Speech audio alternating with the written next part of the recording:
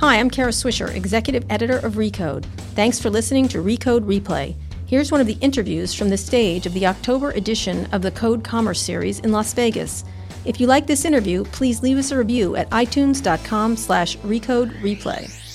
You know, you may not realize this, but I actually covered regular retail for 7 years for the Washington Post. Yes, I did. That. I used to sit and... That is a good fun fact. Yes, it is. I sat in shopping malls at Christmas and counted bags and things like that. That's what I did. Yeah. That's how I fell in love with the space. Really? Sitting in the fell mall out of love with the space that way. That could happen too. So anyway, talk a little bit about your background, and we'll get into your successes, because this year's been a big year for you in your sales and your timing and everything you've done. So talk a little bit about how your background has formed it, because a lot of people that have invested in e-commerce really didn't have the background of what came before it. Yeah, thanks. So I've been an investor for 20 years. I started out in the equity research department at Montgomery Securities in the 90s. And I think I had the good fortune of being at the firm at a time where there was a lot going on in technology and in retail. Right. It was an investment bank that was really taking on growth clients. And in retail in particular, what was fueling it at the time was real estate. Right. It was the rise of the mall. So Walmart, all the other... All big box retail. Right. And then all of what we call kind of like the specialty inline retail. And it was a different shopping experience. It was drawing different people out to the stores. One of those groups were teens. Suddenly teens were getting dropped off at malls on a Saturday afternoon with their parents with $20 in their back pocket. And it turns out that's a lot of discretionary spending. Right. And so it kind of gave rise to the teen retailers. I covered them. There were tons of those. There was one I recall when I was at the Washington Post, and I'm blanking on the name of it, but it was a hot company, and then it was not. Yes, this happens. And yes, and I talked to the CEO, and he said... And I said, what went wrong? It was one of the best quotes I ever got. And he said, pedal pushers. We were wrong on pedal pushers. Maybe that was Delia's. Yeah, apparently culottes was the thing. But anyway. Fashion trends can disrupt your business when you're in a public market and you're getting judged on a quarterly basis. In any event, I being starting early in my career, the youngest person on the team, lacking experience, was looking for ways to differentiate myself and to create some sort of, contribution to the team's thinking. And I realized, I'm kind of younger than everyone else. I'm closer to the customer in age. I started spending time in the malls. So you didn't like counting bags. I didn't really like counting bags either, but it was kind of better than sitting in the office. I got to go to the mall, see what was going on. I had this beat that I ran. I went every Friday to the same 4 malls. And it was never really important what happened in any one mall, but it was the trend you could see happen, over the course of a month or a season. And it was how many cars were in the parking lot. Were people in the mall? Were they in the food court? Were they in the stores? Was the product touched and turned over, or was it pristine? What was the markdown schedule? And I got kicked out of a lot of stores because I sat there with a notebook and tried to take the... Right. But I think what I learned was, to me, it was interesting because it opened up this window into the qualitative side of the business. So numbers were where I was comfortable, but the qualitative side was kind of what kept me intrigued. So you had a sense that wasn't based on anecdotes and seeing and watching and stuff and like that. I could kind of put these things together and then come back and say, you know what? I think that company is going to whiff this month. Give me an example of one that you were like. I was actually covering Abercrombie and Fitch the first time they had a negative comp, and it was this had been a big momentum stock. They had been having double-digit comps. It was a Wall Street darling. Everyone was kind of out there with comps to say that it was going to continue increasing, and they had a negative comp. They went from big trends to negative, and we kind of saw that in the store. And that was pretty exciting. Anyway, so I covered stocks for a number of years. I think on the sell side, if you like it, one of the aspirations is to go on the buy side. You're over there opining on stocks. At some point, you're like, I want to pull the trigger and make some money. So I went over to the buy side internally within Montgomery.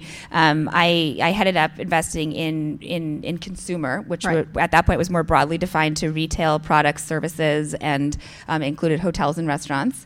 And I think that tenure was sort of a cycle played out. So how did you move into online? Because I guess at the time, Amazon was practically nothing. They were selling mostly books. You know what, though? It was causing a lot of problems because by the time I kind of got out of that game, the investment thesis had really changed. It was We've been overstored in this country. People, at the same time, Amazon and eBay kind of snuck up out of nowhere. They're big. They're important. They have a chance to get big and important. Everyone's going to buy online. No one's ever going to go to that crappy mall again. And everybody better figure out how to rationalize their cost structure and kind of change the margin structure. Right. And so I think looking at it, I was like, this part of the investment cycle is much more financially driven. It's not about kind of what the consumer's responding to. That's not what's driving the investment thesis. And that was really for me the first moment where I took a pause to say, what do I want to be when I grow up? Yeah. And I think the simple observation was one cycle played out and there would be another cycle. Right. And I thought, what's happening with eBay and Amazon was interesting. My work had kind of led me to develop a thesis that there are a number of things that drive people's purchase decisions, and purchasing in discretionary items is as much about the journey of the brand. Getting that item Right. than it is about the particular item. And I thought, Amazon and eBay have a very unique value proposition. It's meaningful, but it's not everything. It's not everything people want. Right. Over time, it's going to need to get more dynamic, and that could be an interesting evolution. And Right. I wanted to invest in that. So you're essentially just saying the same thing that old line retailers did, is there was something about the brand, there was something about the feeling in the store. The online retailers had to be the same way. They had to have our experience. I mean, I'll recall when Crate and Barrel took a plate they bought for 10 cents in wherever they bought it from, Vietnam, and dressed it up, made it look good, and sold it for $8. Yeah, I mean, so much of retail really is, we have a couple of taglines that we always use when we're thinking about a particular company or an area. One of them is that, there are limited things to compete on. You increasingly cannot compete just on product. To have a product that the consumer is willing to exchange money for is table stakes. And that product needs to be good. It needs to be tied to the value, and it needs to mean something to that consumer. But the reality is there's a lot of, you want a black suit, you have a lot of options for that. So it's hard to win on that. Price is a crappy business model in general. I think there are people who have made money on businesses that are low margin and just go for market share. We stay away from those at Forerunner. And access is kind of flies in the face of venture capital who's looking for big businesses. We're about opening up access as wide as possible. So the thing to compete on is delivering a great experience. Great experience, which is hard to do online. So talk about really how it fast-forwarded today, because in the online experience is never, the whole marketing and merchandising really is what you're talking about, merchandising, which is different from marketing. How did you start looking at the companies you most recently had the most successes in? Warby Parker, Bonobos, Hotel Tonight, which is an experience, which is a great experience. Mm-hmm. How did you start to look at those? And then obviously your big successes this year, Jet and Dollar Shave Club. Yeah. I mean, I think all of them have some common characteristics. I would say that that's a lot of really good choices, and you weren't in some of the bad ones, which was interesting. I want to know why you weren't in the bad ones. The years before I was in a position where I felt comfortable raising money to start Forerunner, I did a number of different things to kind of learn and keep the lights on, so to speak. But one of them, which wasn't paying me, was just to meet everybody that was interested in having a coffee shop chat about their business. Right. And I think over those years, I learned. I met a lot of entrepreneurs. I took some takeaways about those particular entrepreneurs, and I thought about their businesses and why they might be positive or not, and kind of followed those over time. And I think that what I kind of learned through that and tracking their progress was that there was some common traits about some entrepreneurs, not just from their ability to execute, but their kind of in their connection to what they were doing and why they were doing what they were doing. Right. And so going back to the companies you mentioned, all of those founders pitched me a customer experience. All of them led with, here's the guy. Here's the girl. Here's what's wrong with the shopping experience. What did Warby Parker dudes do?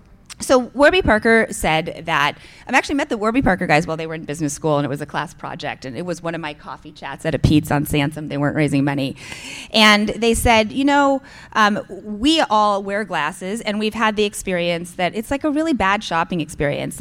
You either go to your, small little local around the corner optometrist, and they have a limited choice, and you pay a lot, or you go to Lens Crafters, and it's not, there's nothing sexy about that. It's functional. There's nothing sexy about Lens Crafters. Nothing sexy about it. It's functional. Nothing. It's still expensive, and then there are some cool glasses out there, but it's a monopoly industry. There was that observation too, and they thought, we're going to challenge ourselves to like really, take this hybrid online offline experience and come up with some cachet around glasses, come up with a direct approach where we can offer an affordable price and let people try on glasses. And I was like, how are you going to do it online and let people try on glasses? And they described this idea of like the home try on, and I thought, that's going to kill you. I mean, really, I was very skeptical of that. But for example, they kept going and iterating on their idea and running tests and learning. And so by the time they'd done that 3 times and come back to me, it was like, wow, they're really thinking about the experience. They're really thinking about the experience. And they're business minded too. They're thinking about like, I got to practically make money out of this whole thing. And what did you think when they decided to do the stores? How many of you been to a Warby Parker store, for example? Okay, it's a really lovely store. I go in there just to read the books, even though no one touches them. That are arranged by color. Like that. That's not really. That's I think good. they think I'm they're creepy. Okay with that. I must think about stores in the context of most investments we're making, whether they're online or not. Right. So one of the other taglines we sort of believe in is fundamental is like the customer wants what the customer wants, when they want it, where they want it, and how they want it. All right. And if you want to build a big business and you want to be meaningful to a big, broad group of customers, you need to think about how you're going to meet them in the various places where they might expect to see you. And that's everything from how you're going to market to them or how you're going to sell to them. And I think sometimes that means that you should have a full retail store and have a traditional kind of way of retailing. Sometimes it means you should have a high level of service and do the guide shop model like Bonobos is doing. Mm-hmm. Sometimes it means you should have a pop-up store and go to a new market and do that. But I think that there is still a lot about the discretionary shopping journey where there's an opportunity to include the offline experience. And that includes how people pay for things too, and how Sure. how they actually do the entire buying experience. They do, yeah. I mean, I think actually, like almost across the board, we are seeing that customers that come into stores, so a handful of our companies that started online now have stores. Let's call it 5, 6, 7 of them. The customers that come into the stores, whether they started online and came into the store or came into the store and then became an online customer, are the best customers. Mm-hmm. Because? I think 2 things. One, I think that the fact that they were willing to take the time, it's sort of self-selected in that. But I also think that they had a full experience. And the experience was what delighted them and started to build the loyalty to come back. So talk about some of the ones. Talk about Dollar Shave Club, because that was a really interesting. That guy sort of jumped out of nowhere. Great commercial. Pretty much a great commercial. Great personality. Was that it? Or what did you see there? So actually, 2 days before I met Michael Dubin for the first time, somebody said in passing, a colleague, hey, have you seen this Dollar Shave Club? And I said, no, I haven't. And they said, selling razors, a monthly subscription. I said, I don't know about that. $6 product. You got to have the customer service proposition, shipping, et cetera, to cover that. And, Gillette's got a lot of money and they spend a lot. I got other fish to fry. Mm-hmm. That was kind of my take on the whole thing. 2 days later, I was at a work event and I met Michael at a dinner. And after 10 minutes of talking to Michael, in the back of my mind, I was like, where do I drop off a check? He did not pitch me a razor company. He talked about the guy. He talked about the guy today and his experience shopping for products. Historically, I don't want to insult anybody, but I think a lot of men have left that off to their spouse or their significant other. Mm-hmm. But increasingly, guys are taking control of their own shopping decisions. I think he described an experience of them going into any number of drugstores, grocery stores, and kind of perusing the shelves and just being unable to relate to the products, the messaging they were getting, and feeling a little dumbfounded on what they were going to do.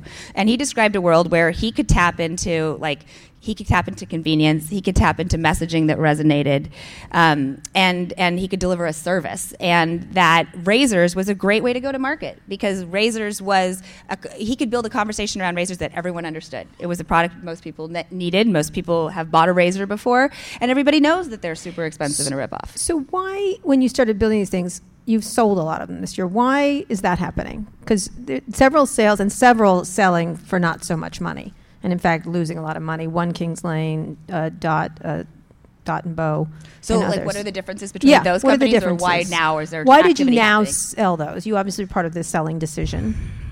Yeah. So, what was the price for the razors? So, Dollar Shave Club sold for $1 billion. $1 billion. Yeah, it's a nice round number. It was a round number. Yeah, that we were dancing around for a good long time. Oh, really? So that's where we ended up. $9 $1 billion of cash. Right. We never marketed Dollar Shave Club, and I think one of the we had a lot of conversation around the table about whether this was the right time to do it, and how, if we felt like we were realizing the value that we thought the company was worth. I think that this true relationship formed between the two companies. I think Unilever is. My experience so far with Unilever is that they're an incredible company, that they are self-aware about where their strengths are and where the market, like them as a, their management. No, but they couldn't think of this. They couldn't have thought of this. Yeah, right. They were basically like, we see the retail ecosystem is shifting. We make great products. We know how to do that. We know how to market in various countries around the globe. We sell, the vast majority of our sales happen through a third-party retailer. You can look at traffic numbers in any market and see that they're going down. That feels scary, and it should. And so, how do we ensure that we have a distribution channel where the customer is, where we can control that relationship and have a part of that? Right. I don't think, I think I'm going to venture to say that the men's grooming products category was interesting to them, but there are a lot of good grooming products companies. I think what made Dollar Shave Club valuable was the platform that it provided. That had created around itself. But why sell on your part? Amazon didn't sell, others didn't sell. Was it like the jig is up, or what a good price, or? I think that the team started to really get excited by the synergies that could exist between the two organizations, and their ability to really lean into the areas where they had unique strengths and leverage the areas where Unilever could help them. How do you look at the ones that haven't succeeded this year, that really have gone out, sort of flamed out, essentially? And what's happening in the commerce space? Because a lot of VCs are pulling away from it, or it feels like they're pulling away from investing. Yeah, that's true. It's been a little bit in and out. A couple of years ago, it was a lot easier to raise money. Now the list of people that we go to is smaller. Why are people getting nervous? It's changing. Because of these bad outcomes, or? I think so. And I think that's fair. If I'm an investor and I made an investment in a team that I thought was great, where I thought there was a valid thesis, and then it didn't play out, or it did play out and it still didn't work out, and I lost a bunch of money, I'm going to move on to the next thing. I do understand. But what's the premise around e-commerce, these e-commerce, especially these specialized? There's lots of them that are really, they're sort of, they get to $100 million level and then something happens. Well, I do think it's probably a case-by-case basis, but if I was going to draw out some big themes, I think that some businesses were flawed in how and if they considered the customer purchase journey. Mm-hmm. Some of them were designed as unique or novel business models that were great. That's a polite way of saying what? That... okay, let me ask this question. Let me say this. So some people say to me like, "Oh, you've invested in a lot of subscription companies," and I say, "I've never invested in a subscription company." And they're like, "Come on, you're in Birchbox, you're in Dollar Shave Club." I said, right. "Oh yeah, that's great. They have subscription model businesses, and that is a big advantage for them. But I didn't invest in a subscription company. I invested in a men's grooming product company with a vision for how they were going to deliver a better experience. Mm-hmm. And the subscription part was part of the better experience, was the convenience of it. It was the club idea and the mentality. Birchbox is an online beauty retailer.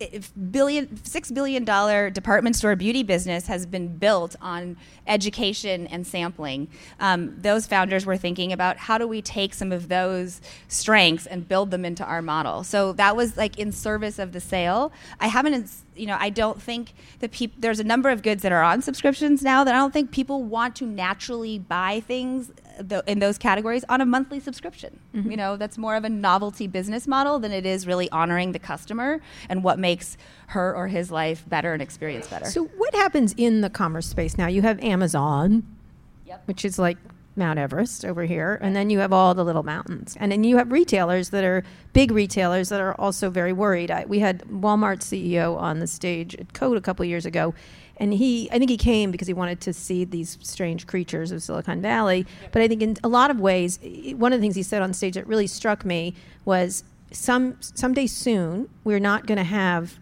retail stores. We're going to have a 10,000 square foot store, not a 300,000 square foot store. And I thought that was striking coming from the CEO of Walmart, that he was thinking in these terms. Where do you see it going? Is everything... I'm thinking of my own experience. I don't buy anything in stores anymore, practically, ever. and not even food now. It's really fascinating. It's a real shift. And very quickly. Maybe I go to Walgreens. I think I actually go into the drugstore. I do. Yeah. I like wandering around the drugstore, but late at night. Well, I mean, part of this is a great question. Like part of Forerunner's like reason for being and our investment thesis is that the entire retail ecosystem is under siege. Yeah. The customer's path to purchase has really evolved. Mm-hmm. Every industry is in a state of evolution. Sometimes there are step changes. I think the customer that has grown up and embraces digital and is comfortable discovering and learning and making decisions and transacting online is very different, and their path to purchase is very different, and that is changing what everybody's role is. So what do you have to be? Because I think about Amazon. It's literally, my kids don't. They before they even think of something, it's been delivered by Amazon. We got it 5 minutes later, that kind of thing. In this last mile and the quickness of it, it's so convenient. Is it over for retail? Do you think someone who covered retail?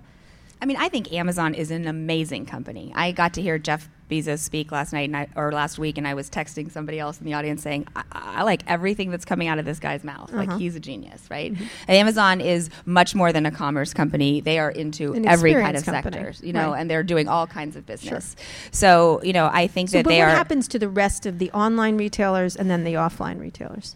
I don't think we're ever going to be in a world where everybody is going to shop one way with one entity. Mm-hmm. I think that there are, particularly down this vein of experiences and what people are kind of, what products they buy and they expect an experience around. Some of that becomes very personal to that company and that brand, and Amazon can't deliver that. Apple has their stores. There's a certain experience they're delivering. That's an important part of their relationship with their customer. They could probably also sell on Amazon. They could probably make both of those work. I mean, we're always thinking about how can we have our own stores and have our own website and sell on Amazon. Right. Maybe it's not the right answer. Maybe it is. But so what does a modern store look like? You have all these payments companies going in and trying to do different payments at every year. What is an actual modern store, and how technological does it have to be? For a while, there were all these things that you walked in and the thing would buzz on your phone, and it was useless. Yeah. It was nearly useless. I mean, I think people used to go to stores because they needed to buy something. They needed to transact. Now you can transact in easier ways, oftentimes, than going in a store online. So why does somebody go to a store? They go to a store because they want an experience. They want to talk to somebody about it. They want to see it, they want to touch it, they want to go with their friend because they had a lunch date and they wanted to walk down the street. So I think that the challenge and the opportunity for companies today is to really take a fresh look at, like, why are we having a retail store and what are we going to accomplish there? Because you can accomplish your sale online. So you better be focused on doing something else more magical in your store. Give me an example of one that you think is great. This is a basic example, but it's the first one that came to mind. Bonobos. I think that the idea at Bonobos is that you go to the store, you have the opportunity to engage with a salesperson, and you learn about your fit relative to how we're cutting our clothes, and you kind of build a customer profile. Maybe you try on a bunch of stuff and decide there's 3 or 4 things you like. You get it shipped through your account that you set up there. Maybe you don't buy anything that day, but you now have given the company some information about yourself and what your measurements and all that other stuff is, so you can more easily buy online. I see. And so when you look around at I'm going to ask you one last question. I know I'm sorry to ask the woman question, but I will, because you're one of the few. First of all, you're enormously successful, which is highly satisfying for me. Thank you. But what do you imagine the retail, where people will buy? Is it going to be just one payments, buying? Who besides Amazon has a leg up in this area among the big ones and maybe among the smaller ones? What do you see? The big incumbent companies? Yeah. Because Google's tried this forever, and Frugal tried to shop forever.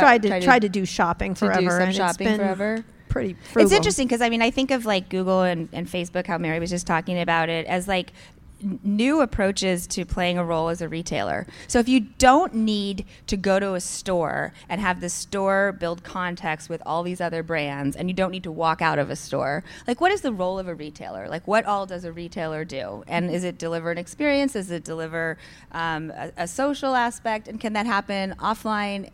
Offline and online. And can Facebook be a retailer like Nordstrom can be a retailer? Mm-hmm. They have Can they? Possibly. Mm-hmm. Possibly. I do think that it's interesting having been in the space for as long as I have. I would say that in the last couple of years, it started out like a few years ago, we'd get a call from one big retailer and I'd kind of feel giddy. I'd be like, oh, this is a little investor in Silicon Valley in California, like this big retailer is calling us. Now over time, almost all of them have called. They're all sort of, in some stage of denial or awareness around where the ecosystem is evolving, and understanding that, it's not about having just a great website. There's much more nuance than that. And there's, there are things that our organization are not set up to embrace. There are things that are happening and changing so fast that, like, if we don't have the talent on board in our team, we can't do. Can they do that? Can these big retailers? I think, for example, Unilever did a really smart thing. I think Unilever, certainly had the cash. They could have started something like that on their own, but no offense to them, but did Michael Dubin want to go work there before Dollar Shave Club? Did his 5 top executives or the 240 people work there? No, They wanted to come and work at Dollar Shave Club, a fast-moving, nimble company, breaking rules, doing something different. At this stage in the business, they're like, you know what? Now we get to do what we're really good at and leverage what they are to be bigger and to be global faster. We're excited to be part of Unilever. And thanks for the $1 billion. And they just got a team. So, last question: being a woman in investing. Yep. There's several, but I only use the word several. Okay. And you know that. Yeah. Is there any advantage, or why is that, and how do you look at that when you're thinking about I think there can be an advantage. I think it's been an advantage for me. I think it's part of kind of, understanding, like, hopefully having some self-awareness about what your strengths or your weaknesses are and playing into them. And some of them, might have to do with your gender orientation and how you perceive people or how you engage in relationships or what's interesting to you. Or, I think the space that I'm in is interesting to me, so I'm more likely to remember everything I read on a Saturday afternoon about something that looked like a social, a fun activity, but I could bring it back to work because it's interesting to me, right? And maybe that's because I'm 80% of the women that make the purchase decisions. So I think that can be helpful. I think standing out in the marketplace and looking different and standing for something unique is there. The reality is that there's more money than there are great ideas and great teams that can be built. Yeah. And so, Silicon Valley and any other subsector of the financial industry ends up being competitive. Right. And hopefully you can differentiate by doing good work and having high integrity and et cetera, but you got to do that over time. And there are other ways you can send cues to the market to be different. Yeah. Last question. What is the most far out thing you think is going to happen in retail? Printing at home? Oh my gosh, I've heard some of those things. Yes. I think there's actually a lot of exciting technologies that people are talking about. Give me one that you would like to happen. One that I'd like to happen. Gosh, you know what? Even though I'm in the space of being dreamy and thinking big, I also like bring it back to practicality. And some of the things that sound kind of fun, like somebody, waking up and saying, "Hey, I got an X meeting today, and like, what should I wear? And what's the weather like?" And they'll tell me like, "Well, don't wear that because you wore it 2 weeks ago to see that same person, and I didn't have to enter all that information." Like, that would be cool. I mean, it's so long before something like that happens, so I don't spend too much time thinking about it. But I think something that's like still futuristic, but that's close in, is where all of the information that you share online, all of the things that become public about who you are, actually benefit you with unique experiences coming back to you. Yeah. And wherever, it's astonishing that hasn't happened. It's astonishing it hasn't happened. It's happening in little bits, but it's happening slower than I would have expected. It is. It's interesting. I always think when I go into an Apple store, they should know that I spent $950,000 there. Right? I mean, you're a whale. You should get a carpet. No, but they should be like, "Oh, it's Kara." Yeah. Like, she's here. Instead, like, some teenager is sexting over on the new iPad I want to look at. Yeah. And I can't get anyone's attention. And the geniuses are off doing whatever they do. And I'm sitting there like, why don't they pet me all day long walking in the store? Why aren't they recognizing that? That's exactly right. And I mean, it's maybe you're even having that experience offline. And I think it's even more frustrating to have that experience online. You're like, "Hey, you got my cookies. You saw where I came from, what I did last time. Like, why am I getting the same homepage as, my 7-year-old kid? Like, we clearly navigated the site differently, and we're working on that at a number of our 7-year-old kid is navigating a site. That's my 2-year-old swipes and knows how to. Yeah. So, very last question, then we'll get to questions from the audience. give me one thing that you think you did wrong. I always ask this when I do my podcast to people, and people have the most interesting answer. One thing? That's a long list, yeah. I can't think. I'm like Donald Trump. I can't think of one thing I've done wrong. No, I actually can't. What's one thing that if you looked at an entrepreneur and say, this is something I did and what'd you learn from it? Oh, yeah.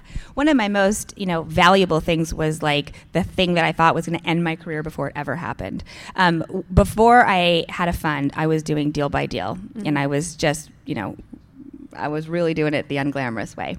And in the course of doing a few deals, I met this team that was, really qualified, had tremendous experience. They'd worked at 2 reputable big companies. The team had worked together at both in and out of those companies.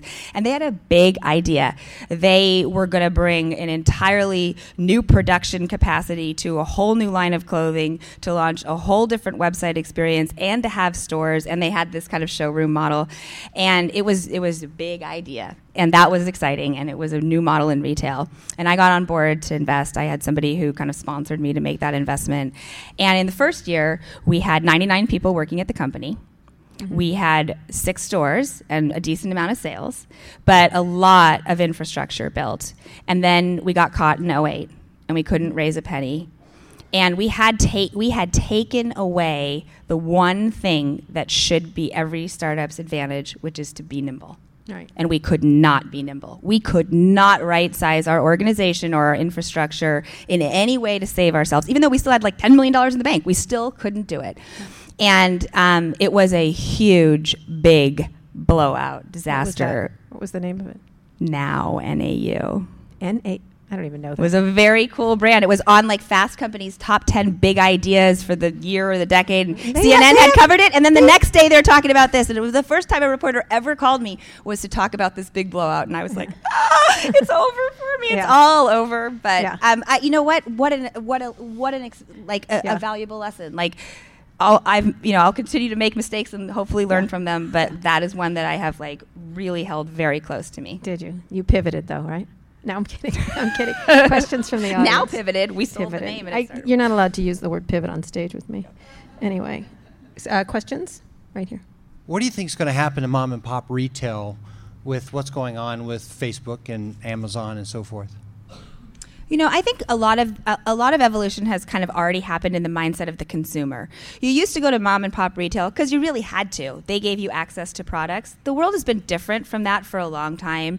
People now, and for the last handful of years, I think have been going to mom and pop retailers because they're honoring them, because they're in their neighborhood, because they go to their coffee shop and they walk by that store and they buy, maybe less than they did before, maybe not, I don't know. But I think their role in the ecosystem of retailers has changed and evolved. And while they've been having, while this has created some different competitive sets with the rise of the online retailers, they've also started to get some tools in their business. There's a number of SaaS companies that are offering ways for them to kind of be more efficient on some aspects of managing their business, which hopefully the ones that are really in it for their livelihood can take advantage of. So it's a shift too.